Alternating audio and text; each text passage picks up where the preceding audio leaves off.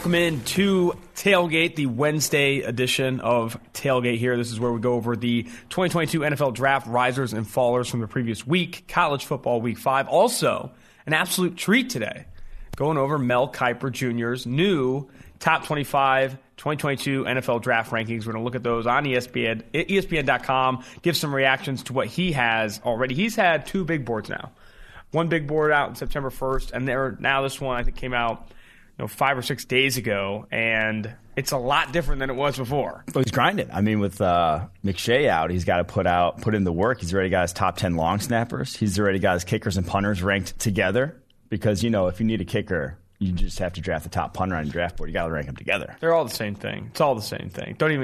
I hate the discourse on his position, whatever designations. He has edge defenders at off-ball linebacker at edge, whatever. I want to go through his top 25 rankings, stop it in between some certain spots here, and then give some reactions to that. So number 1 overall, Kayvon Thibodeau, defensive end out of Oregon. No surprises there. I was surprised, however, that he also has Kyle Hamilton as his second best prospect in the 2022 NFL Draft. I thought you might be on a cliff there. Not a cliff, on an island there with Kyle Hamilton as the number 2 overall prospect with other guys. Specifically, my argument is linemen. Linemen that often go higher than, say.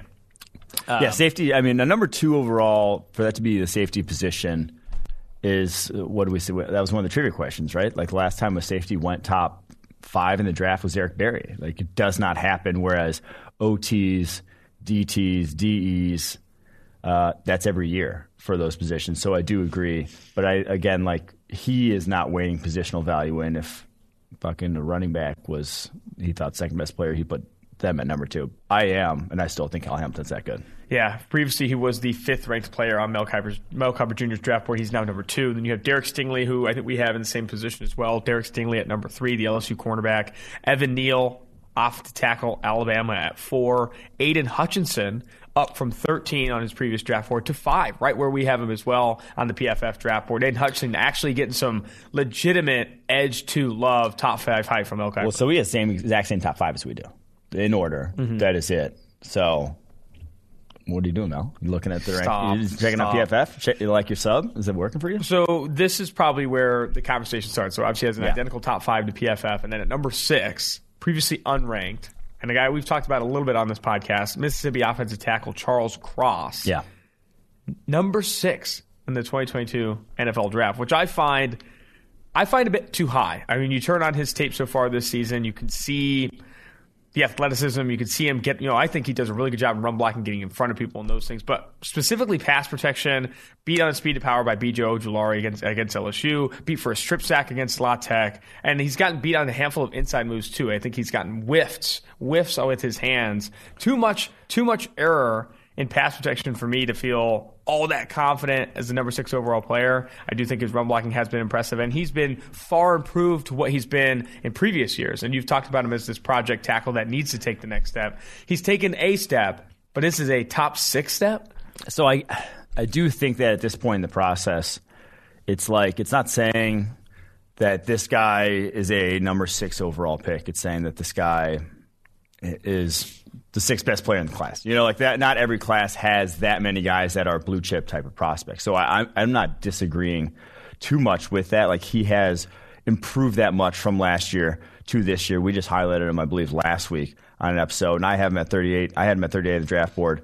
I had him as a riser even this year when he was started in the 50s up to 38, and I even think that is too low. Like he is a first-round type of player. Number 6, you could split hairs there. I don't think there are as many blue chip players just right now as there were in last year's draft class. Now, obviously, there's a lot of season left for guys to separate themselves, but so I think that could be part of it as well. He's gotten right ahead of what I feel is the blue chip talent. DeMarvin Leal, the Texas A&M defensive tackle, he's down to 7, previously at 6. Mm-hmm. And then another interesting conversation is Jahan Dotson, the Penn State wide receiver, previously unranked on his draft board. Now, wide receiver 1, top 8 on his draft board. I can't get on board with this. 5'11", 184. He's not a big speedster. I wouldn't call him a route specialist. My strengths I'm looking at is smooth after the catch. There's a reason he plays punt returner, and also he has hands for days, catches everything thrown his way. That, in my opinion, and you saw the one deep pass he did have, or not one deep pass he's had, but a long deep touchdown against Villanova, was able to cook that corner with some speed. I don't know what that relative speed is to what Villanova's putting at quarterback, but I just don't know if I see wide receiver one talent, especially in a class with Garrett Wilson and Chris Olave. Yeah, this was the first one we're going through the list where I was like, oh, like this was the one that stuck out. All the other ones I can see. I mean, you mentioned Charles Cross, we're obviously lower on him than number 6, but I can see it. Jahan Dotson is number 8 overall player in a class, like drafting a guy like that top 10, or drafting him to get ahead of guys like Chris Olave, Garrett Wilson. I was just like, I don't think I could see that. He's obviously a little different type of wide receiver. He's 5'11", 184. He is not going to he's good at the catch point, but he's never going to be dominant at the catch point at that size. It's just difficult to when you are smaller than most NFL corners that he's going to be facing. So, yeah, he's shifty. Yes, he's talented with the ball in his hands. And I think he is a fairly crafty route runner. I don't think he's anything exceptional. I would probably take Chris Olave as a route runner over Jahan Dotson. But I think it's like 5'11", 184, and he's going to run like maybe a 4.45 is where I'd put him at. That kind of speed. He is not a elite take the top off. I think that's the low speed. too, right? I don't know if he is a low 4.4 type. I think that is like around the range you could expect from him.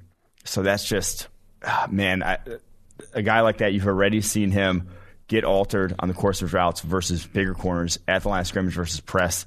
Like that, if you don't have elite speed to basically say, you can't press me, because if you're going to whiff once, I'm going to absolutely cook you, and you're not going to have any recourse because I am faster than you. When you don't have that, I think he's going to see a lot more press and a lot more physicality at the next level. So this one, and his take on the wide receiver class in general here, I couldn't get on board with. Yeah, I can't either. I think he has in the lead sentence here for his rationale. Dotson is an explosive wideout and having a great season. Look how open he is on this 49-yard touchdown against Wisconsin. That was against like off coverage and was blown. Like, yeah, wasn't that a busted coverage? I don't know. Both, but he had 2 like deep receptions against Wisconsin, both of which where it was not man coverage.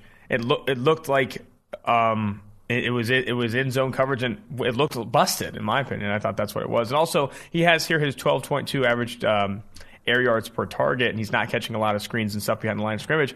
You look at how many passes he's caught less than 5 yards beyond the line of scrimmage on 35 targets. It's been 10. 10 of 30. I mean, it has been a decent amount of near the line of scrimmage receptions for Jahan Dotson. 12.2 air yards per target is not high. Like, he uses that as a high bar. Like, De'Ami Brown last year was up around 18. Like, 12.2 is rank average for a college wide receiver. That is not saying he's like getting bombs left and right. Would you even argue that he's an outside receiver? That's the other thing. Like, I don't even know if you position him on the outside. He could. Yeah, I mean, I think he could. Like, not every, but again, that is on the low end for outside wide receivers. There are not a lot of that's like Tyler Lockett size. Yeah, and I don't know if he's Tyler Lockett level. So we shall see. 22 of his 35 receptions have been caught 9 or fewer yards down the field. I don't think he's this explosive deep threat that maybe he's being billed as. All right, Garrett Wilson, he's the number 9 overall player on his draft board, wide receiver 2. Then he has Drake London at wide receiver 3. 3 receivers in his top 10. That is, like you said, moving this receiving class way up, and he has even more receivers loaded in this top 25. I know we're high on Drake. I know we're high on Garrett Wilson, obviously, but I think you kind of hinted at it, but is this wide receiver class like 3 receivers in the top 10 levels, or does that kind of speak to the depth of the rest of the class? Well, then he's got 4 in the top 12. Like, 4 wide receivers in the top 12 would put this above the last 2 years, like in terms of wide receiver talent top. That if you have 4 wide receivers in the top 12, there were 3 kind of blue chip guys last year. There were 3 kind of blue chip guys the year before. They were a tier of 3. But there weren't 4. And if you have 4 in the top 12, that's basically what you're saying is there's 4 guys in this class worthy of top 10 to 15 picks. And, man, I don't see that. Now, I like these guys. I'm not going to go shit on Drake London or Garrett Wilson or Chris Olave. I think they're talented guys. But just compare them to Devontae Smith, Jamar Chase, Jalen Waddle from last year. And I don't think any of these 4 that he has listed here hold a candle to any of them. They're more in the Elijah Moore tier, these guys, in that I like them as prospects. But I'm not going to go out on a limb and say, that's top 10 sort of pick. No, I would agree with you. I think this is a not as loaded as the 4 receivers in the top 12 type of class. So at 11, he has Devin Lloyd, and I kind of pause there. So Devin Lloyd was not ranked on his previous draft board, now ranked at 11. 6'3", 235. I put in my notes here.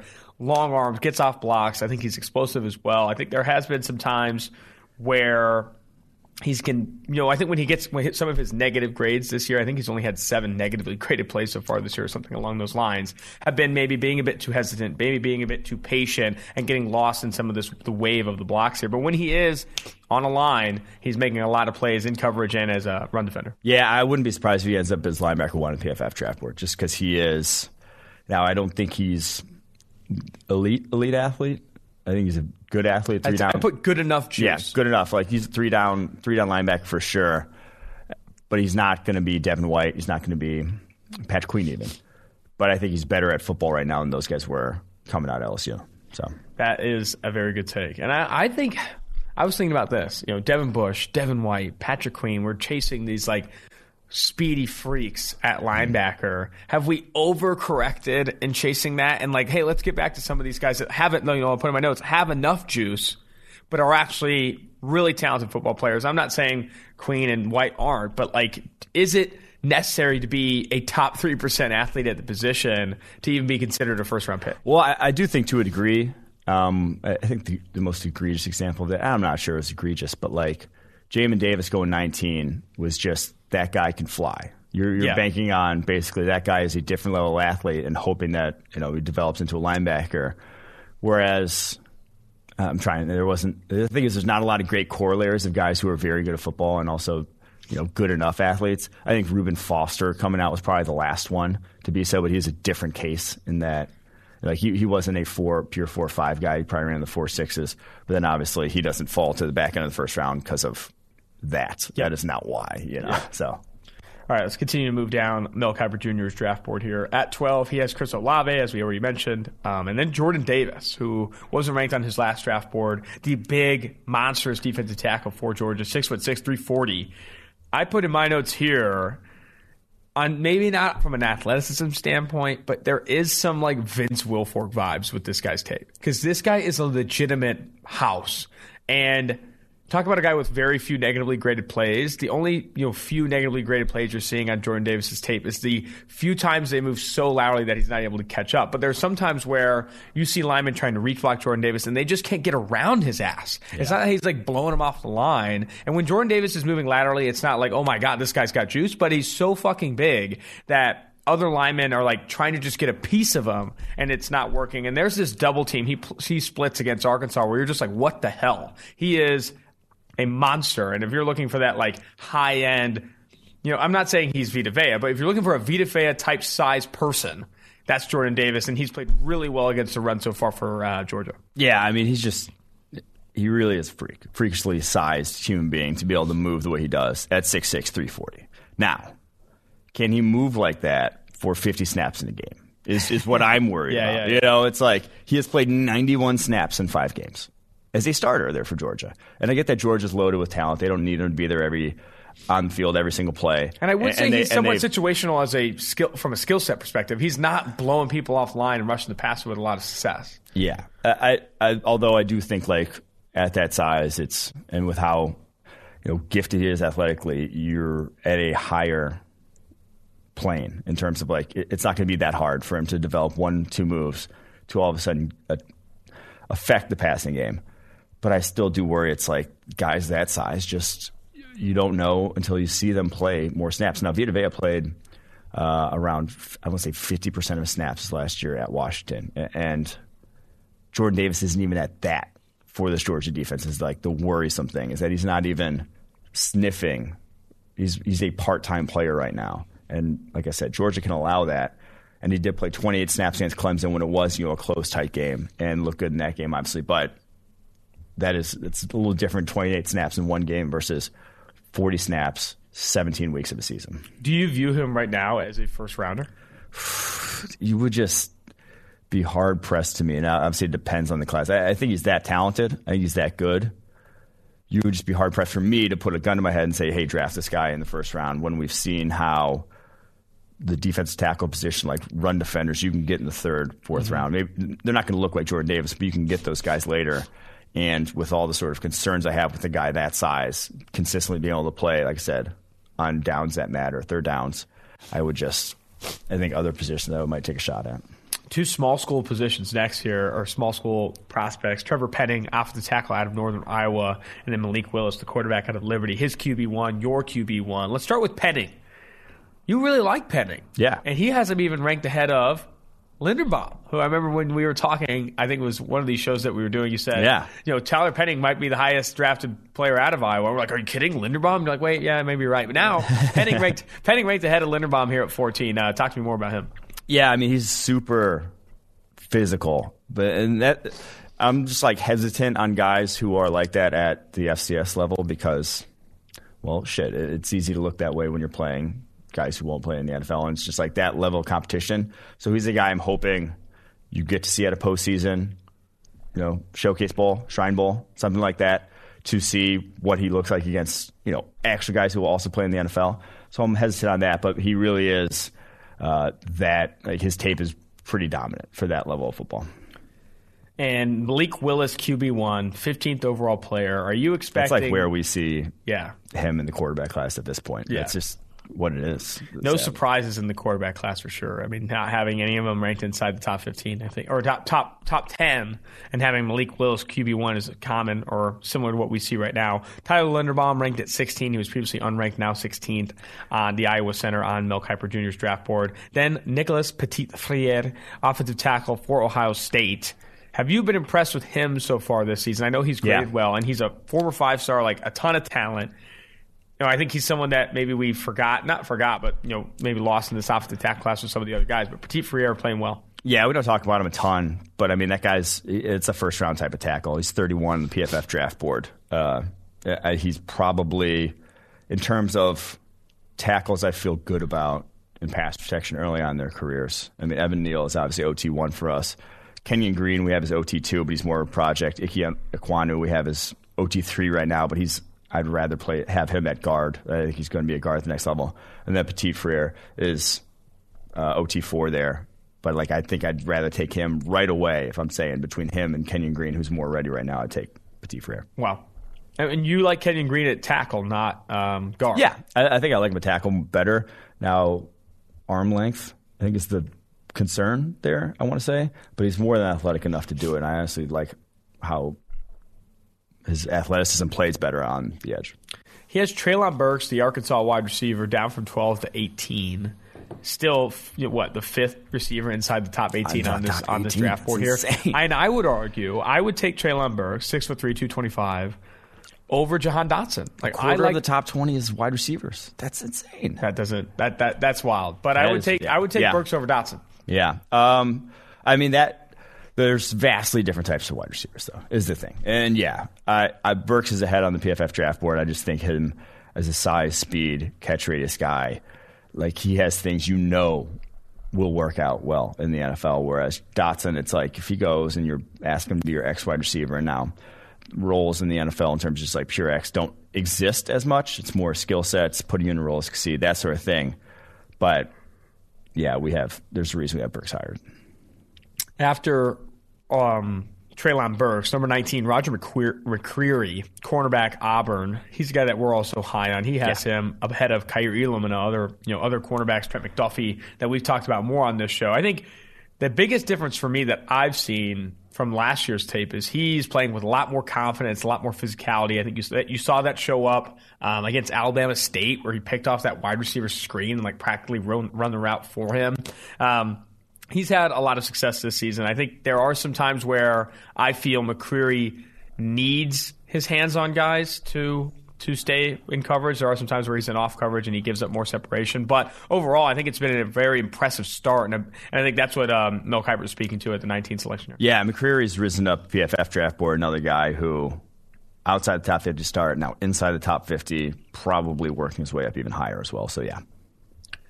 Matt Corral, Ole Miss quarterback, rising up to 20 on his draft board, QB2 in this class. And then Adam Anderson, a guy we've talked about a ton, comes in at 21. I think he'll end up higher in the 2022 NFL draft. Daniel Faalele, though, number 22 overall player, the 6'9", 380-pound monster out of Minnesota. He's just trying to do the Jordan Mailata take, just saying that it's going to develop. And now he could. I mean, he is rare. We overuse the term rare. He's rare. That 6'9", 380 was moving like he does. I haven't seen it. We haven't seen it, at the NFL level. So that is truly a different dude. But he's also like, you're that physically gifted and you're not dominating college players. It's like, now I get it. It's a skill position. It's something that needs to develop. He's played football for 4 years. So it's hard to knock him too much. But I would just, 22 overall, you should be getting a guy you're like, this is a good player. Falalay plays in the NFL tomorrow. He wouldn't be a good player. I think you are drafting Falalay hoping that he develops at a Mailata-like curve. I think he even speaks to this in his analysis. There's a lot to like about Falalay's ceiling, and that is obvious. He's 6'9", fucking 308 pounds. If he develops even 20, 30, 40 percentage points better than where he is now, he's going to be dominant in the NFL. It's just those types of prospects too, and those types of projects. You're going to hate me saying this, but there is a lot to hearing. What they're developing, what their practice schedule's like, how they've gotten to where they've gotten, and how coachable they are, and all those things. Especially if you're going to take them in the first round.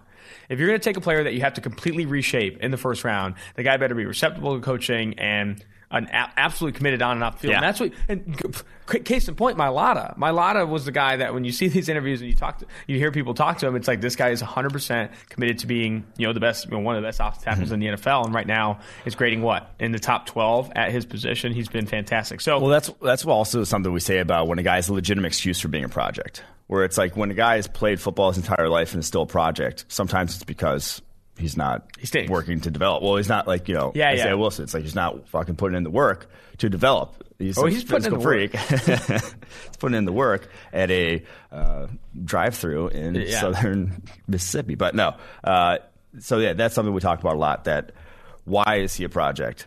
Daniel Falalay has a very obvious reason why he's a project.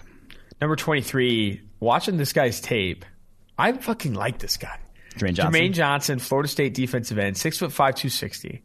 That size shows up in week 1 in his first game against Notre Dame. Played a lot of 2-point stance, square to line of scrimmage. They finally puts his hand in the ground in a handful of these other games and has been kind of reckless. I was surprised he's graded so low. He's had a high percentage of positively graded plays, a very low percentage of negatively graded plays. And the thing I came away with too is that this guy's a legitimate fucking Iron Man. He's playing so many damn snaps for Florida State. He plays every single snap for them. That's probably why he's grading low. Yeah, it's probably, because he has such a high snap volume. He's played so many snaps so far this season. I think you turn on the tape against Louisville and Jacksonville State, he is absolutely turning kids around with his moves. And I think he wins with his hands a lot, too. I think Jermaine Johnson, this is the first time I watched him, admittedly. This was a fucking sweet-ass start to his season. Yeah, so he's already played 312 snaps in 5 games.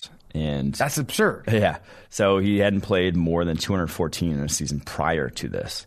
So admittedly, I can cut a guy some slack for maybe wearing down a little bit, but he is agile, he is long, and he's a guy who definitely has moved up boards. And it's insane to think that he transferred from Georgia because he wasn't getting playing time. Like this is, if you're talking about how loaded Georgia is, the 23rd player on Mel Kiper's draft board had to transfer out of Georgia to play.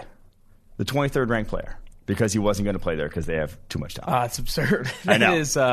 That's absurd. He's averaging 63 snaps played per game, which is like, for a defensive end, like you do not see that many snaps played commonly. Yeah. That is insane. Andrew Booth Jr., the cornerback for Clemson, comes in at 24. I think there have been some woes on Andrew Booth's tape so far this year, but that's another cornerback where I feel I come away really impressed with his physicality. Yeah, he's physical, and his feet are his balance is just insane. You can't teach kind of the way he moves on the football field. You got or you don't. And so I'll take that chance on Booth higher than even 24. There's only one more note I have here after the top 25 player. He's got Spencer Rattler as the 25th ranked player. He previously had him as the 2nd ranked player. Not the only one. Yeah. Sauron. Yeah, that's rough, man. That's rough to see Spencer Rattler kind of fall from grace. Last thing I have is in his September 1st version of the draft board, he had Kyrie Elam as his cornerback too. I think he was top 10 as well, the Florida corner. And he's fallen all the way out of his top 5 corners, man. He's not in the top 25. Well, no, he's 5th. He's 5th. Sorry, he's 5th behind Derek Stingley, Roger McCreary, Andrew Booth. Then he has Trent McDuffie, and then Kyrie Elam. Ahmad Gardner all the way down to 8, which is like the The Kyrie Elam one blows me away, and then Ahmad Gardner too being behind fucking Josh Jobe. I don't know if that makes sense. I think, and we've been critics of Ahmad Gardner. We've said like he's too physical. We've said that's not going to play in the NFL if he hangs on guys. But still, he has shown up every game this year for number 5 Cincinnati. I don't know. I think it's going to be fun to follow. And I know a lot of our podcast listeners' favorite episodes are us going over some of this stuff. I think what's the most ludicrous thing you've seen? I think it's the Jahan Dotson ranking. I think that might be the craziest thing. Yeah, I'm not even sure it's the Jahan Dotson ranking. It's just like the wide receivers in general. Yeah. How high he is on this class of wide receivers. And how high he is? Sorry. I could have gone deeper with that one, but no. Just the wide receiver class in general. Being 5 guys in the top 18, 4 in the top 12. And that's putting this wide receiver class in the air. Like I said, that is higher than last year's, higher than 2020, which were 2 of the best wide receiver classes.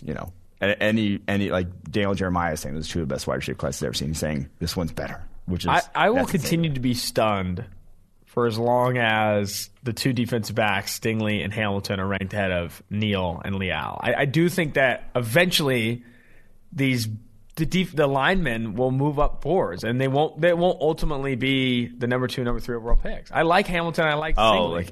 Actually picked. You could call them the second or third best player, but when it comes to I don't think they're going to be picking safeties and corners in the top 3. I think with what we saw on Monday Night Football, which we didn't touch on too much, but with Derwin James, how he can change a game, obviously game ender, in that one, people are going to want that. People are going to want that guy in Kyle Hamilton. People are going to see what Jalen Ramsey's doing for the Rams and say, we want that in Derek Stingley. Now, compared to what an Evan Neal or Aiden Hutchinson can bring, those guys are just like, it's not every year. I shouldn't just say it's you see those guys and what they can do. It's because Hamilton and Stingley are that good. Yeah. Whereas Neal and Hutchinson in the annals of OT and DE prospects are not like Stingley and Hamilton in the annals of cornerback and safety prospects. No, I think that argument's fair. I just think I always bring it back to positional value. And I'm not taking a safety at number 2, knowing how much they're paid per year versus taking, if you do feel Leal's a blue chip player or Neal's a blue chip player, I'm leaning those 2. I'm leaning Neal over Hamilton if I'm drafting number 2 overall, even if I think Hamilton's maybe a shade better. Because, fuck, the highest paid people in the NFL are fucking tackles. And if Evan Neal you think can be one of those guys, I think you do it. All right. DraftKings Sportsbook, an official sports betting partner of the NFL, has a Week 5 offer every football fan should jump on. New customers can bet just $1 on any NFL game and win $100 in free bets if either team scores a point. The last 0-0 tie in the NFL was 1943. So I'd say this is a no-brainer. If Sportsbook isn't available in your state yet, DraftKings won't leave you empty-handed. Everyone can play for huge cash prizes all season long with DraftKings Daily Fantasy Sports Contest. DraftKings is giving all new customers a free shot at millions of dollars in total prizes with their first deposit. Download the DraftKings Sportsbook app now. Use promo code PFF. Throw $1 on any NFL game and win $100 in free bets if either team scores a point. That's promo code PFF at DraftKings Sportsbook, an official sports betting partner of the NFL. Must be 21 years or older in New Jersey, Indiana, or Pennsylvania only. New customers only. Minimum $5 deposit and $1 wager required. 1 per customer. Restrictions apply. See DraftKings.com/sportsbook for details. Gambling problem? Call 1-800-GAMBLER. Before we get to your risers and fallers from college football Week 5, do you want to go over Monday Night Football recap? I kind of want to. Oh, what do you want to say? I am, you saw John Gruden after the game. They were like, are you going to do anything about this offensive line? No, I like the guys we have in there. Andre James, the guy that cut Rodney Hudson for and put in there, and they paid some money, is the lowest graded center in the NFL. Alex Leatherwood, and I'm not saying this is not a victory lap on Leatherwood, and no one should take one, but he's the lowest grade tackle in the NFL. And Alex Leatherwood's going to develop. He's not going to always be, he has the skills to develop into at least better than fucking that. Andre James, jury's still out. Jury's definitely still out. Colton Miller is probably the only high-performing offensive lineman along this line. That is causing Derek Carr problems. And then you see, this is where I really wanted to focus the conversation. Joey Bosa's comment on Derek Carr, you saw that? I didn't. Joey Bosa, let me find this actually word for word, but he said, for the most part, Joey Bosa said, Derek Carr, we know when he gets hit, he starts to get kind of scared. And you even saw that on that play where he curled up like a ball. He said curled up like a ball before whoever that defensive lineman tackled him. It's like, we knew we can get ahead. Then Joey Bosa finishes that quote with, great player, great guy, but we know he can't play when he gets hit. That was absurd to me, to let that loose. Yeah. That's great trash talk if you're going to say that. And it's not something we haven't said either, Like, he looked like after that ankle injury the entire next season, like he was mortified of ever getting hit. And now it's subsided to a degree, but what is it? Tiger can't change his stripes? Is that what the saying is again? He's still, when it really is down bad, his offensive line, he shovels into a ball sometimes. So I have the exact quote for you here. All right. He was actually in his bag. I have 2 quotes from this post-game press conference. He was roasting the refs? Yeah, I saw the refs. We know once we hit him a few times, Carr, he really gets shook. And you saw on Covington's sack, he was pretty much curling into a ball before you even got back there. Great dude, great player. But we know once you get pressure on him, he kind of shuts down. Dude, just completely teabags Derek Carr. Then on the refs, refs are blind. I'm sorry, but you're blind. Open your eyes and do your job. It's so bad. It's unbelievable. These guys have to do a better job because it's been years of terrible missed calls left and right. Back to focusing on the game more specifically, I do feel that the pressure got to Derek Carr. It got to this offense. They started their first half was 9 plays, 0 yards. 3 consecutive 3-and-outs in the first half. That isn't enough. And a lot of that is pressure. A lot of that is running on early downs. I don't know what the Raiders were doing. And then in the second half, when they start to chase these explosive plays where they do have some time, maybe because Joey Bosa's getting held, they do string together a handful of good downfield targets to Henry Ruggs, etc. Darren Waller with that nice contested touchdown. I do feel it was too little too late, though. Yeah. Like, your offense completely shit to start that game. Yeah, I mean, did they think that, like, Leatherwood was going to be able to block Bosa one-on-one? They didn't give him help early on. I was like, I couldn't believe it. I was like, you're money down. You have no plan to account for the biggest mismatch in this entire game. That to me was surprising. And that cost him. I thought that cost him. And Justin Herbert looked phenomenal in this game, continued to dice them up. I was surprised they didn't throw the football more, but then you turn back on this tape, and both sides of the ball, the Chargers' offensive and defensive line was dominating the Raiders. I think Max Crosby had some success in this one, but in the run game, they had open holes for Austin Eckler and targeting down the field. They had their way. I mean, this showed the fatal flaws for the Las Vegas Raiders. What are the fatal flaws? Their offensive line stinks, and defensively, while it has been average this year, it has to maintain average for it to not go down 21-0 at half. Well, yeah, they were very reliant early on in the fact that they were the front four was getting pressure on every single every offensive line they were facing. They're dominating. And yeah, Max Crosby's been very good this year. And I think he has another little layup this upcoming week in their matchup. God, who they play? Chicago, exactly. They're going to have another monster week. But that's not like when you don't blitz at all. They blitz the least of any team in the NFL. You are solely reliant on that because they are still not a complete defense. They still have issues at every level, as we saw. And they had 2 corners go down in this game. They had Damon Arnett, after getting torched, go down in this game. Trayvon Mullen was hurt really early in this one. Going down to Amik Robertson, Nate Hobbs. This was not a talented secondary with the injuries there, and I think Justin Herbert picked them apart. It was, again, it put a magnifying glass to some of the fatal flaws that the Raiders have, that if they do, there are some games where those can be masked, but when you go against talented teams, a team that I think is comfortably entering Super Bowl competitive. They are entering Super Bowl competitive. They are going toe-to-toe, in my opinion, with the Kansas City Chiefs to go to the Super Bowl in the AFC. That's how good the Chargers are. I said it after week 1 that they're legit. Yeah. All right. Some other news here. I wanted to hit on this as well before we get into the college football rises and fallers. One, Jalen Smith released from the Dallas Cowboys, and then now Stephon Gilmore released from the New England Patriots. Oh, I did not see that one coming. 2 veteran players released. I don't think a lot of people saw Jalen Smith coming, but some did. He was not playing well over the last 2 years. He ranked 35th among all off-ball linebackers in PFF grades since 2020. But for Stephon Gilmore, last year wasn't a banner year for him, and this year he's obviously been hurt. Mm-hmm. But I did not see him, especially when you hear or talk to a lot of the Patriots beat writers, how much he means from a leadership standpoint to this team. I think that's really surprising that they let him go. And now he obviously was in a contract dispute with Patriots. I wonder if there was some bad blood behind the scenes after the injury or whatever, and they're just like, rather than, have that guy in the lock, have that guy being, to quote Urban Meyer, distraction, you just let him go. So I wonder who he's going to end up. Is the thing now. Tampa? I mean, I mean, they need a corner, man. Carlton Davis could be out for a while. I mean, I don't know if you listen to the Richard Sherman podcast. Richard Sherman's talking about like next man up mentality. They're going to have to start, Ross Cockrell, Richard Sherman. If they fucking get Stephon Gilmore, what is the rest of the league doing? Just letting them. But why wouldn't Stephon Gilmore want to go? Well, yeah. I mean, probably would, but I think they should. I mean, yeah, they should, but every fucking team should. I mean, Stephon Gilmore, for as much as it was a down year from him, is still a very good cornerback last year. Oh, a lot better than what these people, a lot of teams are trotting out right now. All right, let's get to your college football Week 5 risers. Start with your first guy. Yes, we're going to throw it to Brian Robinson Jr., a guy we talked about if he had declared last year, would have been early day 3 type of running back. He goes in against Ole Miss. Like, it is surprising how similar he looks to Najee Harris, just running style-wise.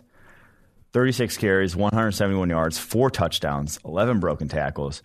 They had whatever they wanted offensively. That game was over at halftime, and Brian Robinson Jr. making himself some money in the process. Kind of an older running back prospect, right? Yeah, redshirt senior. I mean, he was the same year as Najee Harris. They came in together, I believe, to Alabama, and so he was second fiddle to him literally his entire career. Yeah. Which has to suck. Because I think I said last year, he's at any other school in the country, he is your bell cow. He gets 300-plus carries. It's like Rashad Penny behind Chris Carson in Seattle. Yeah, basically. Yeah, because Rashad Penny... Or Rashad Penny behind Donald Pumphrey in San Diego State. Yeah, that's true, too.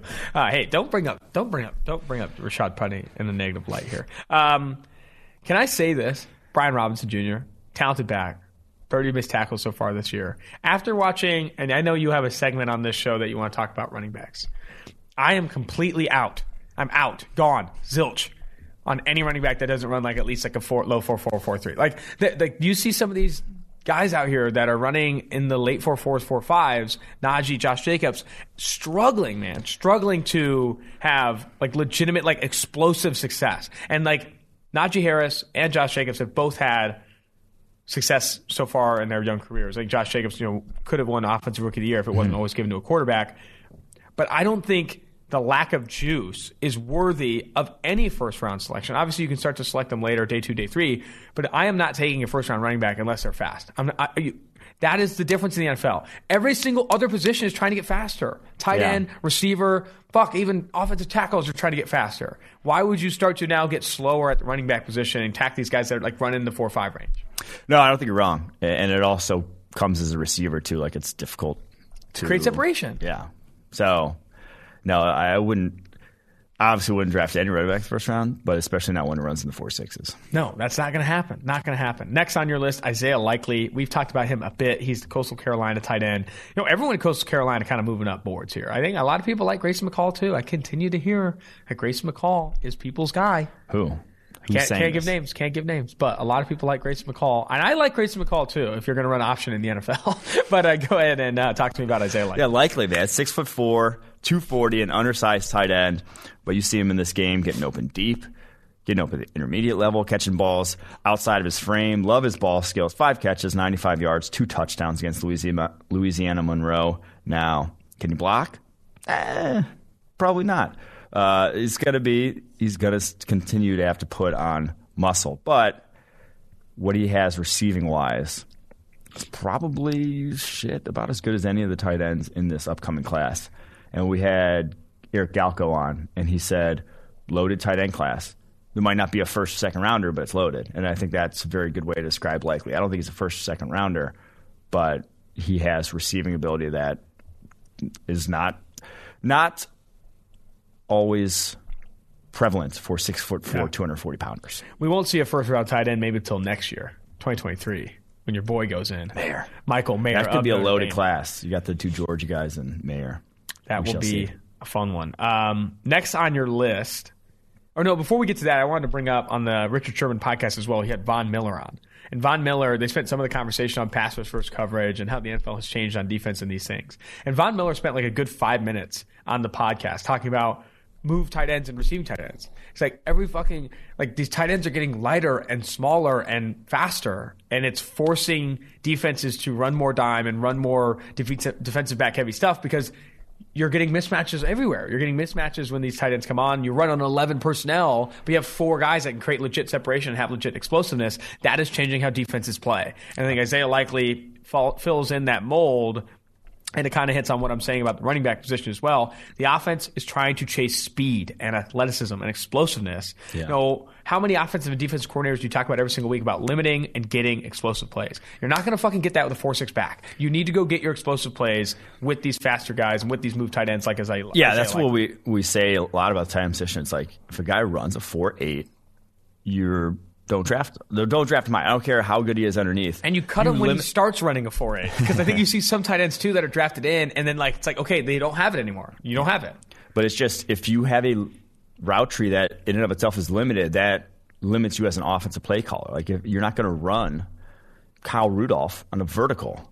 You're not going to split him out wide and create a mismatch. Like, that doesn't exist for guys like that. That's the guys you want are the ones that can do those things. And if you're running a 4.8, every linebacker in the NFL is going to be in your hip pocket on a seam route. I mean, linebackers, too, are trying to get faster as well. Next guy on your list, I know our Cincinnati faithful are going to be fans of it. He's also a Bruce Sullivan's Freaks List guy. Alec Pierce, wide receiver for Cincinnati, 6'3", 215. Move the chains. Move. Cincinnati Bearcats, your number 5 Bearcats, just coming off an upset over Notre Dame in South Bend. I'm all in. Alec Pierce. We tell the story about how a guy tweeted about this. So our friends came to the game. They're Cincinnati fans to the Cincinnati Notre Dame game. And some guy tweeted about how obnoxious they were cheering. It's like, I want Cincinnati to lose just so this guy is upset. And I couldn't agree more with that sentiment. They were probably obnoxious. That chant, the Move the Change chant, is one that they've made up. Yes. And they say it after every single first down. So I can agree that is annoying. But Alec Pierce in this game, 6'3", 213, 2 go balls. He is the guy. He reminds me a lot of Donovan Peoples-Jones, where it's like, I'm not sure he's a great route runner. I'm not sure he's a versatile type of wide receiver. But he is very explosive and big. And that is a vertical route tree kind of guy. And I think he has pretty good ball skills, too. So you're not getting a complete type of wide receiver in Alec Pierce, but there's also not a lot of guys who are 6'3", 213 running in the 4.4s with like 40-inch verticals, and he is one of them. So I think he'll go kind of where DPJ was. DPJ, 5th rounder. I think you'll see Pierce be like a 4th, 5th rounder, that kind of guy. You have another Cincinnati guy on here, too. Ahmad Gardner. I mean, he was locked down his side of the field. Now, the pick was one of the worst throws I've ever seen in my entire life. That was when I knew things were going to go bad. So that was not really Ahmad Gardner. That ball was thrown to him. I think Jack Cohen may have mistaken him for a Notre Dame player. That's how bad it was. But the rest of the game, 3 targets, 9 yards. That's what I'm saying. My biggest they couldn't even go. They didn't even throw at him. Yeah, and they were coverage-wise, he was to the single wide receiver side every time. And that's like where you can get your better matchups. And they didn't even have to bring a safety over. Like, the safety was shading to the other side. So they would just basically say, hey, throw at Ahmad Gardner if you want. Please do it. And they just didn't because they couldn't. Sauce Gardner Island. They were also gaining yards on Kobe Bryant, the other cornerback for Cincinnati. I think they were trying to pick on him a little bit. But Sauce Gardner, man, that was really impressive. I think we had the end zone view of the all-22 where our seats were, and you just lock in on Ahmad Gardner. He was not giving up an inch of separation on that single receiver side. Before we get to a few more risers here, wanted to bring up Western and Southern, a proud sponsor of the Tailgate Podcast. While you focus on your roster moves, Western and Southern is going to help you make your money moves. Buying your first home, planning to start a family, wondering how to make your money grow? Western Southern's playbook of life insurance, investment, and retirement solutions helps you rest assured on game day. Team up to identify your needs and address your goals with a game plan built just for you. Get started at westernsouthern.com/PFF. Here comes Georgia, another fucking player. Devontae Wyatt, another riser on PFF's draft board, wears number 95 for Georgia, 6'3", 315, a literal monster. I want to play like the Shane Beamer post-game press conference clip after every single time we bring up Georgia's defensive line, where he's just like, they got 6 5-star recruits. They're talented. They all weigh 350 pounds. And on top of all that, they're good. And he's just like screaming at top of his lungs. I mean, that's what they have. I mean, Tremaine Johnson, like you said, transferring from this team. And he's a top 25 player on Mel Kiper Jr.'s draft board. Devontae Wyatt, another talent along that defensive line. Yeah. You could put anyone from Georgia's front seven. That was a bloodbath. That was one of the most dominant front seven performances you'll see in college football. Wyatt being part and parcel of it. 3 pressures, 2 sacks on the day, only 10 pass rushing snaps. He really only played 20 snaps and was pretty much every single one of them making an impact because he was 6'3", 315, and the guy's a legit athlete. The guy might run like a 4.9. That guy is explosive off the ball. Now, he is a redshirt senior, has been good, not great, 72.9 grade last year in 2020, but he's at 87.6 now in this game against Arkansas, 90.4 overall grade, like a legit down-to-down impact player who I think offers more as a pass rusher than Jordan Davis does at the NFL level. I'll say that. Oh my gosh! I just got tagged in this tweet. I have to bring it up. Bruce Arians on offense or on defensive end. Joe Tryon-Shoyinka. Is he fun to watch? He's fun to watch. Oh, Bruce Arians calling his own guy fun to watch, which is true. I mean, I'm not saying it's not true. He's fun to watch. I can't believe we got turned down and changed the name of the podcast to Fun to Watch. That was a great name. All right, Viliami Fehoko. Yes. The San Jose State edge. What the fuck is this guy? He plays like the Tasmanian devil. Yeah. His pass rush moves are frenetic. He is... I mean, I got like some Hercules Mataafa vibes where he's just kind of out there swinging, and it's working. I mean, this pass, even in 2020, he earned an 87.0 PFF grade so far this year, 74.6 PFF grade with 21 total pressures. But where my concern showed up, and I loved how he was getting there, he's winning violently, he was winning fast. What is this frame? I was blown away to find out that he's actually 6'4". He looks smaller than that, but wider. He's kind of like got this Curtis Weaver body type where it's kind of funky. I guess start there for me on the funky Viliami Fehoko body type. Yeah. I mean, he looks like a defensive tackle, kind of shrunk a little bit. His arms aren't that long either, right? Yeah. I mean, it's a weird frame. It's an interesting frame. But he, like you said, plays like his hair is on fire. I wonder if he was hurt to start the year because, I mean, against Southern Utah, I remember flipping on the tape being like super excited. And he earned a 47.0 grade against Southern Utah. Like, he was not explosive. Only played 25 snaps. I wonder if he was hampering something because you don't get disclosure of injuries at the collegiate level. But the past 2 games, 6 pressures against Western Michigan, 11 pressures this past week against New Mexico State. Down in, down out, doing the most all the time. Like, it out of control completely, for sure. But the guy has no off switch. Like you said, plays like his hair is on fire because it literally looks like it with the fro coming out the back. Yeah, the hair out the back. We've talked about hair out the back of helmets. It makes you look more, excited to play. You're more of you're high motor. If you have long hair and you don't get the high motor tab, or runs hard as a running back, you probably should. Yeah. Let's just call a spade a spade. All right, Fedarian Mathis, another monster. Yes. Here come the monsters right down Santa Claus Lane. 6'4", 312. 90.7 PFF grade so far this year. And in every single game this year, his PFF grade has improved. 90.8 pass rushing grade against Ole Miss. 2 total pressures. That's when you know you're winning early in the snap. We're getting, forcing legitimate havoc. This is a really impressive player. Another guy where has improved every single year of his career at Alabama. Yeah, so senior at Alabama, you kind of saw flashes last year. Like, he is linearly explosive dude. He has that to his game at 6'4", 312. He's just not agile. He is a very straight line player. That's kind of what Raekwon Davis was coming out of Alabama, where it's just like, man, like, you see him try to, even in this game against Ole Miss, see him try to even corral Matt Corral. Yikes, I didn't even try to do that. You need to leave. But you see him try to corral Matt Corral. And, like, he can't. He could sit there for 2 hours on a football field, not touch Matt Corral once. But he can also fire up field against an opposing offensive lineman and them not touch him either because he is that quick off the ball. So, like what I've seen a lot from Darren Mathis, this one, obviously, Alabama's entire defense dominated in that game. On to the fallers here. Are we ready to talk Matt Corral? Okay. I wanted to talk Matt Corral. Let's talk. I don't think he was a faller. He's not a faller? Was not a faller after this past week. If you go back and watch the tape, the stats, shit. But he is not a faller. He was not. That was one of the worst opportunities. It reminded me of some Daniel Jones games back at Duke, where it's like, I don't know what you do there. Like, I don't know what he could have done. Your offensive line's getting pancaked. Obviously, the game being out of hand so early, the one thing that he maybe could have done, take some more chances in one-on-ones. But it's like, even if he was doing that, they were not good chances. His guys were not winning on go routes. It's an offense that is like slants, go routes, RPOs. It's not an offense where It's like, progress to this or that. Like, a guy's going to beat his own. It's like, no, guys have to win at some point, and guys were not. And especially their offensive linemen were not. So I'm not sure what he could have done better there. 18 pressures on 36 dropbacks, and that's with him getting the ball out of his hands in 2.59 seconds. That is a swift time to throw to be pressured on half your dropbacks. So Matt Corral didn't play great. I mean, obviously didn't. It's not a game where it's going to be like, oh, wow, go back and look at that tape against Alabama. That was impressive. But didn't have a turnover-worthy play. Didn't make mistakes with the football.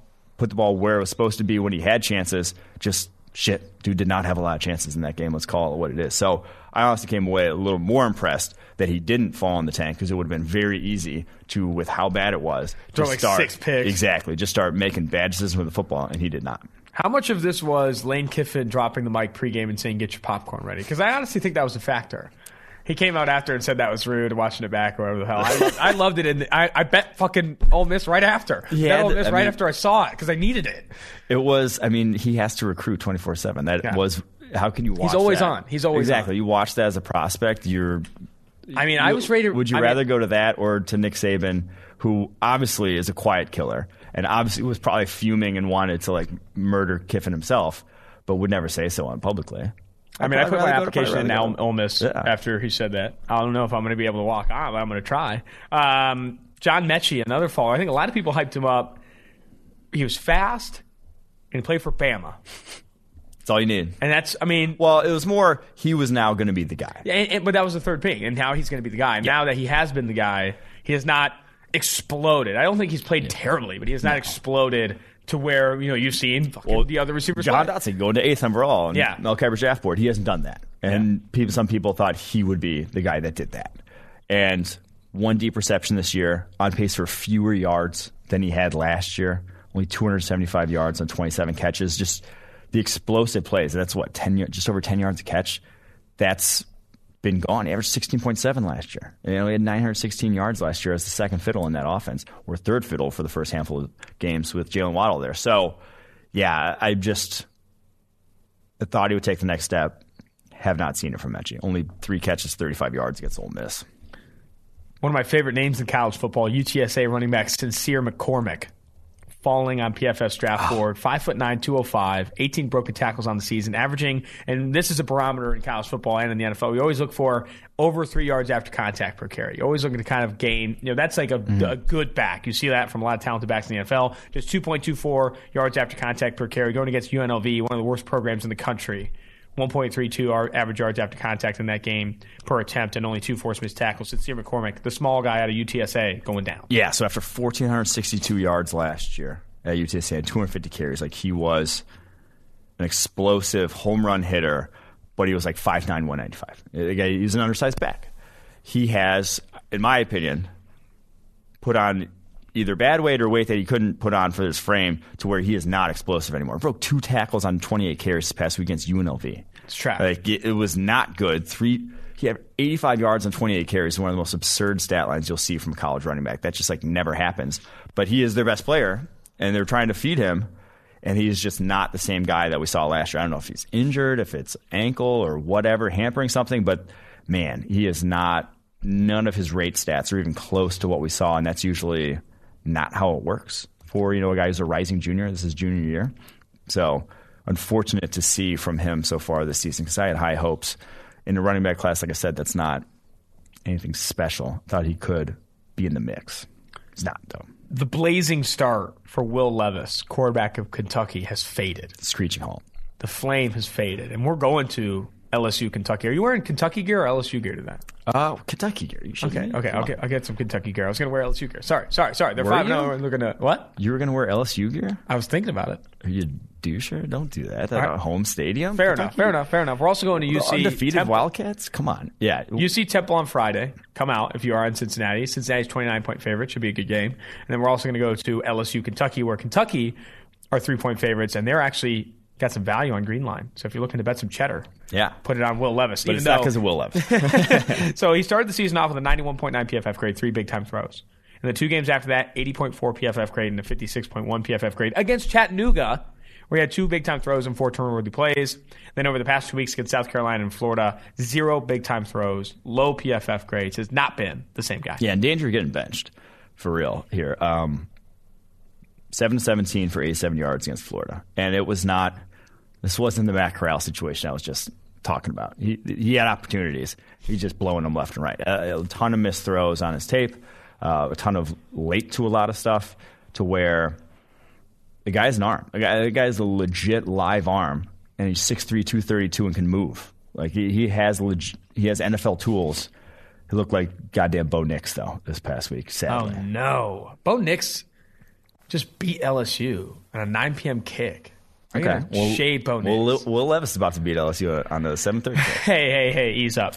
All right, let's go to the last faller here. Jake Haener, I barely know her, Fresno State quarterback, coming off a 6 turnover-worthy play game against Hawaii. I said UNLV is one of the worst programs in the country. Hawaii is down there, down bad, down horrendous. I will say this, 6 turnover-worthy plays, there is the Hawaii factor.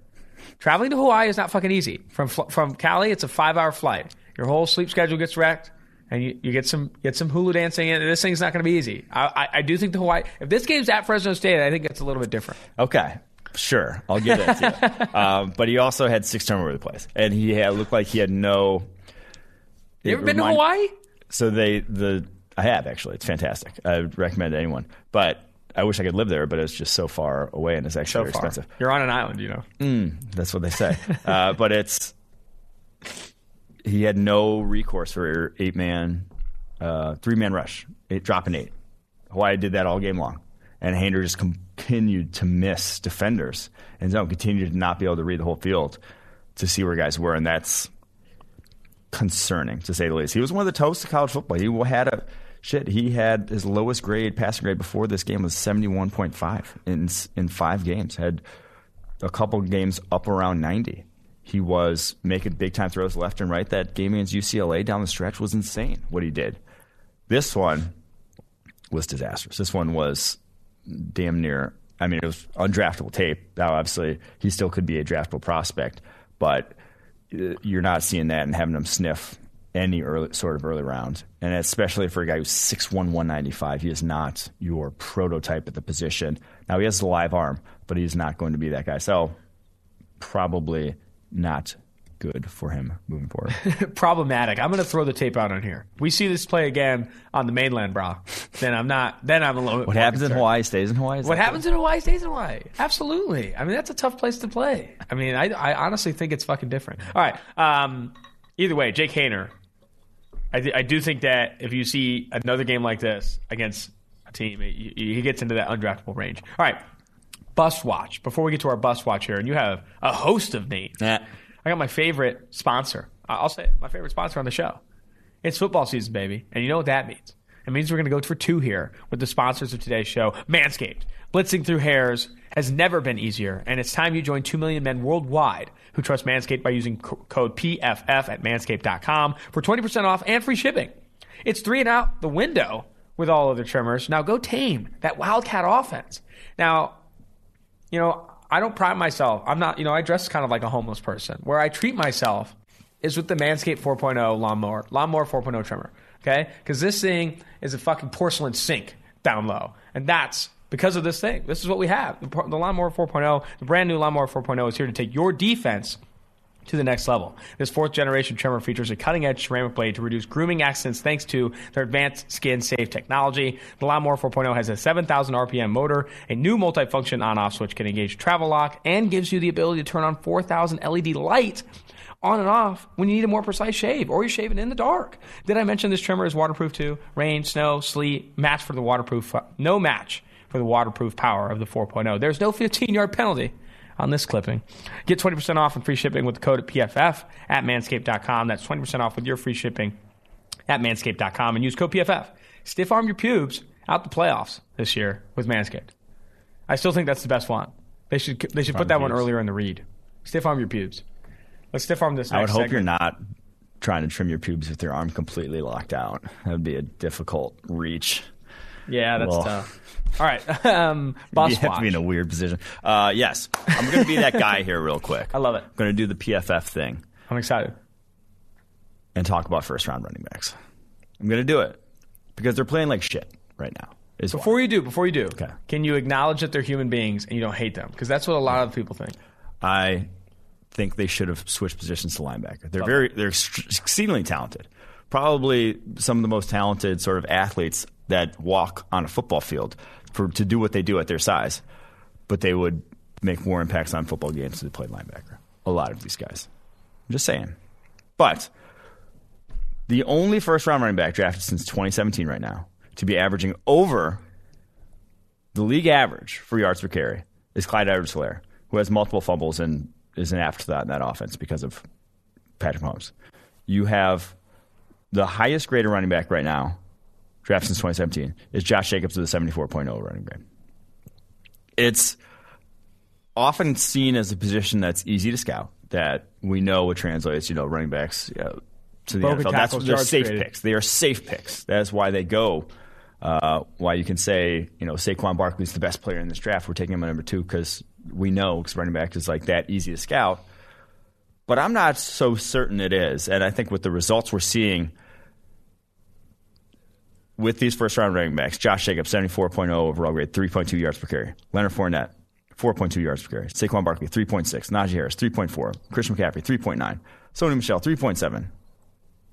Rashad Penny, 4.0, and obviously he's not had that many. Clyde Edwards-Helaire, 4.9. There's, we might not be good at scouting running backs either. It might be difficult because all these guys are coming from, for the most part, places with very good offensive lines that put them in very good situations too. That they're not used to going behind. We see Najee Harris right now at 3.4 yards per carry. He's not used to running behind shit offensive lines. He doesn't know what to do because he's never had to do it. So I think there is an aspect to that to where, yes, we say that running back's the least valuable. Or offensive line first, scheme second, then running back talent is your running game. I also think we're maybe not great at identifying running back talent for a number of different. How much of that though is not being as good as we think? Not being great at identifying running back talent and just looking for the wrong guy, because all these guys you mentioned are these 3-down bell cow backs that people want in the first round. Yeah. Are we? I think I said this on multiple episodes now. Why are we done looking for that guy? Do we want a 3-down bell cow? Do we want a guy we want to give 30 carries a game? I don't think so. Outside of Derrick Henry, I don't think there's. And McCaffrey too is dynamic. Alvin Kamara, Saquon Barkley, these are guys that you can have these 3-down opportunities with, but at the cost you need to maintain that 3-down back, you're gonna have to pay him a shitload of money or draft him really high or both. Yeah. Why are we chasing this 3-down bell cow? Why aren't we chasing more Raheem Mosterts, more speed backs, the guys that you can have in a committee? I think that's where the NFL needs to go, and that ultimately, along with already the devalue of the position, I think. Well, I think that comes back to what we just said about tight ends, where it's if a guy is limited to what he can do, so Raheem Mostert, you're not going to all of a sudden leave in a pass protection and assume he's going to get or hope he's going to get the job done every time. That's an issue. They want the 3-down guys so that whatever you want to do in your offense, you can do. Is I believe the reason why you would do that. I had an honorable mention if I could submit one to the core. Go ahead. Are we ready to call David Arnett a bust? Oh. Too early? The only thing was I was thinking about him. I'm not sure if we did him already after week 1 when he only played one snap. We might have, actually. I think we did Cleveland Farrell when he was healthy scratch. Jury's still out on David Arnett? I don't think the jury's out. No, I don't. The jury's gone. The jury's home. Has reached a verdict. And all right. Whiff watch. This is good. I like the black the juxtaposition here. Bust watch and then whiff watch. Who have you whiffed on that you really raise your hand on? So just to stay on the running back topic, we whiffed on Derrick Henry for fucking sure in that one. That was. I think the NFL did. NFL obviously did. He is the different running back. People say, oh, he's different. Derrick Henry is the different one. Derrick Henry is the guy that you can give to as many times as you want, and he'll continue to produce regardless of who the hell you have run blocking for them, which is the rarity in NFL history. You got, over the past 15 years, you can name those guys on one hand. It's Adrian Peterson, him, maybe CJ2K in his prime. That's about Marshawn Lynch. even he was like towards the, I guess maybe in Lynch's prime, I could probably see that too. But not a lot of guys like that. We had him 95th on the PFF draft board. I'm not even going to read some of the names in front of him, but it's not good. It's ugly. It's tough. It's tough to see. So if you want to go back and look, what's that 2017 PFF draft board?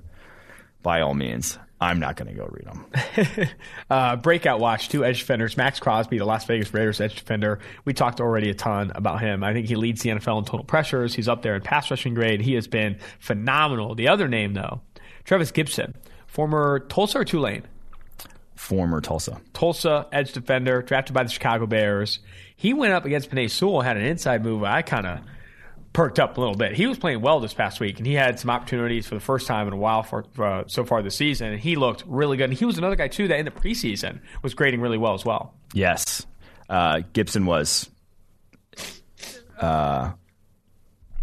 he's kind of a project coming out of Tulsa. He was very athletic. And why I put him here with Max Crosby is because I kind of saw them as similar, where it's like they got the body type, they have the athleticism, and they produce on a football field, but it's just like you could tell that it probably wouldn't right out the gate click for them. Like they were guys that if they went to Georgia, Alabama, they would have been drafted higher. They straight up would have been. But it's because the level of competition they're going against, who they're facing, and just who they are as athletes. It's like, you get a little bit wary. But Gibson looks like the real deal so far this year, playing much more physical. And the dude is like a freak. Like he has that bend that you want on the edge. So obviously he's not getting a ton of play time because Robert Quinn, Khalil Mack ahead of him. But when he has been there, he has shown up for sure. We have our first round lock segment, and then we'll close out the show. But oh wait, we've got the other bust watch. We've got the Hall of Fame bust. Oh, who do you got? I want Tyreek Hill this week. Wow. I think I don't know how much longer Tyreek Hill has to play to join, but I think maybe like 2 or 3 years of this. Would he make the Hall of Fame? Yeah, I think so. Because he has been, and right now I think I don't even know if you're questioning it right now with the fact that there's no other, I mean, yeah, Kelsey there, but there's no other really option after him at the receiver position in Kansas City, and he is still, I mean, lighting it up week after week. I would argue, too, that he is 453 yards already. Derrick Henry levels of rare, too, in terms of at the receiver position, like what he can do versus what other even talented receivers can do. He is different, absolutely different. Before we get to first round lock and close out the show here, Urban Meyer has officially released another apology. Another statement. Let's go. What is it? It was to his team, and source from Aditi Kinkwabala. I apologize for butchering that name. She's a reporter for NFL Network. Fantastic stuff. Follow her. 2 things. He cared about 2 things. His family, specifically his wife of Shelley of 37 years, and his players. I embarrassed them both today. Addressed the full team. Another apology for Urban Meyer. He's racking them up at this point, scoring more points than the Jaguars offense. That apology was tough to read. It looked like what I imagine how my dog would sound when I catch him like chewing on a shoe. I don't know if I like that comparison. He was just like, I felt bad. I don't know. I shouldn't have done it. It was tough to watch. I also think, fuck. I don't know how I want to approach this. And maybe I'll just approach it. But like, there has to be some like self-deprecating approach to this. You know, like that was not like, you did not go out there and slaughter some children. Like you went out, like you did some dumb shit, and you had to be like, "Hey, that was fucking stupid. I'm an idiot. I got to move on." Like I don't think it has to be like, "I've embarrassed my soul." Like it does, I get that it wasn't great and it wasn't good, and you have to be sorry for it. But I think the amount of like effort that has been pushed into these Twitter graphics, and now like the third apology in 3 days, it's like, okay, bro, like. Yeah, I know. Some random chicks danced on you and like whatever, and you probably whatever. But like you need to say like, "Hey, I'm an idiot." You had an entire. You read those reports. The entire Jacksonville Jaguars team laughed at him when he left the door, because of how stupid he's treating this. Yeah, it was overly dramatic. Yes, exactly, overly dramatic. I don't think he's been overly remorseful. Obviously, it was stupid, but it has been overly dramatic. All right, first round lock. Read off who you have so far. Who's joining the list? All right, Kayvon Thibodeau is the first one. Derek Stingley Jr., LSU corner. Evan Neal, Bama OT. Aiden Hutchinson, Michigan DE. Kyle Hamilton, Notre Dame safety. DeMarvin Leal, Texas A&M edge. And so we're on to number 7. And we're starting to get tight. Yeah, this is starting to think about this one. But this guy I feel very confident in because he's going to quite easily be the top player at his position. And while it's not a most valuable position, every year seemingly one goes in the first round. So if goddamn Garrett Bradbury can be a first-round pick, then Tyler Linderbaum is your first-round lock of this year. Damn. What are your concerns with Linderbaum? Outside, is there anything outside of like size? No, I mean, honestly, he's so much weight. I didn't mean to sound so. Honestly, added so much weight. The size isn't even that much of a concern anymore. Guys who are playing center at 290 in the NFL, it's like he's a center only. Probably you're not going to throw him at guard for pretty much any scheme. I'd probably say he is a center only. Now he's not completely lights out in pass protection. That's not why you draft a center in the first round, though. You draft center for what he can do athletically, what he can do as a run blocker, and like for maybe one-on-one, he's not the most dominant center, but I think what he can do in terms of just agility, picking up stunts, cleaning out pockets is more valuable than, going one-on-one and being that guy in that regard. And then what he can do in the running game, scheme diverse, and just on the move, how he blocks so well is that he's going to be first round lock. I just said it. Love it. Some more reports on the Stephon Gilmore stuff before we break here. Apparently, according to Justina Anderson, that the Patriots wanted to play him, but he was not confident he was healthy enough to play. Oh. And they wanted to play him 75 to 80% of the snaps per game. He said he wasn't ready for that, but they weren't going to pay him until he play. So then he said, okay, I'm out. Or I think it was a mutual degree type of thing. Wow. Where it's like, that's kind of crazy. Ends kind of in a stalemate with the man, the myth, the legend, Bill Belichick. All right. That's going to do it for this episode of Tailgate. Make sure you rate, review, and subscribe to the show. You can find us on YouTube or anywhere you get your podcasts. We are going to UC on Friday, Kentucky on Saturday. Please hit us up if you want to meet us out there. We've already met a ton of Tailgate fans on the trip so far. Until next time, Austin Gayle, Mike Renner, producer Mike Quinn, producer David Sofaro, producer Max Chadwick, Tailgate.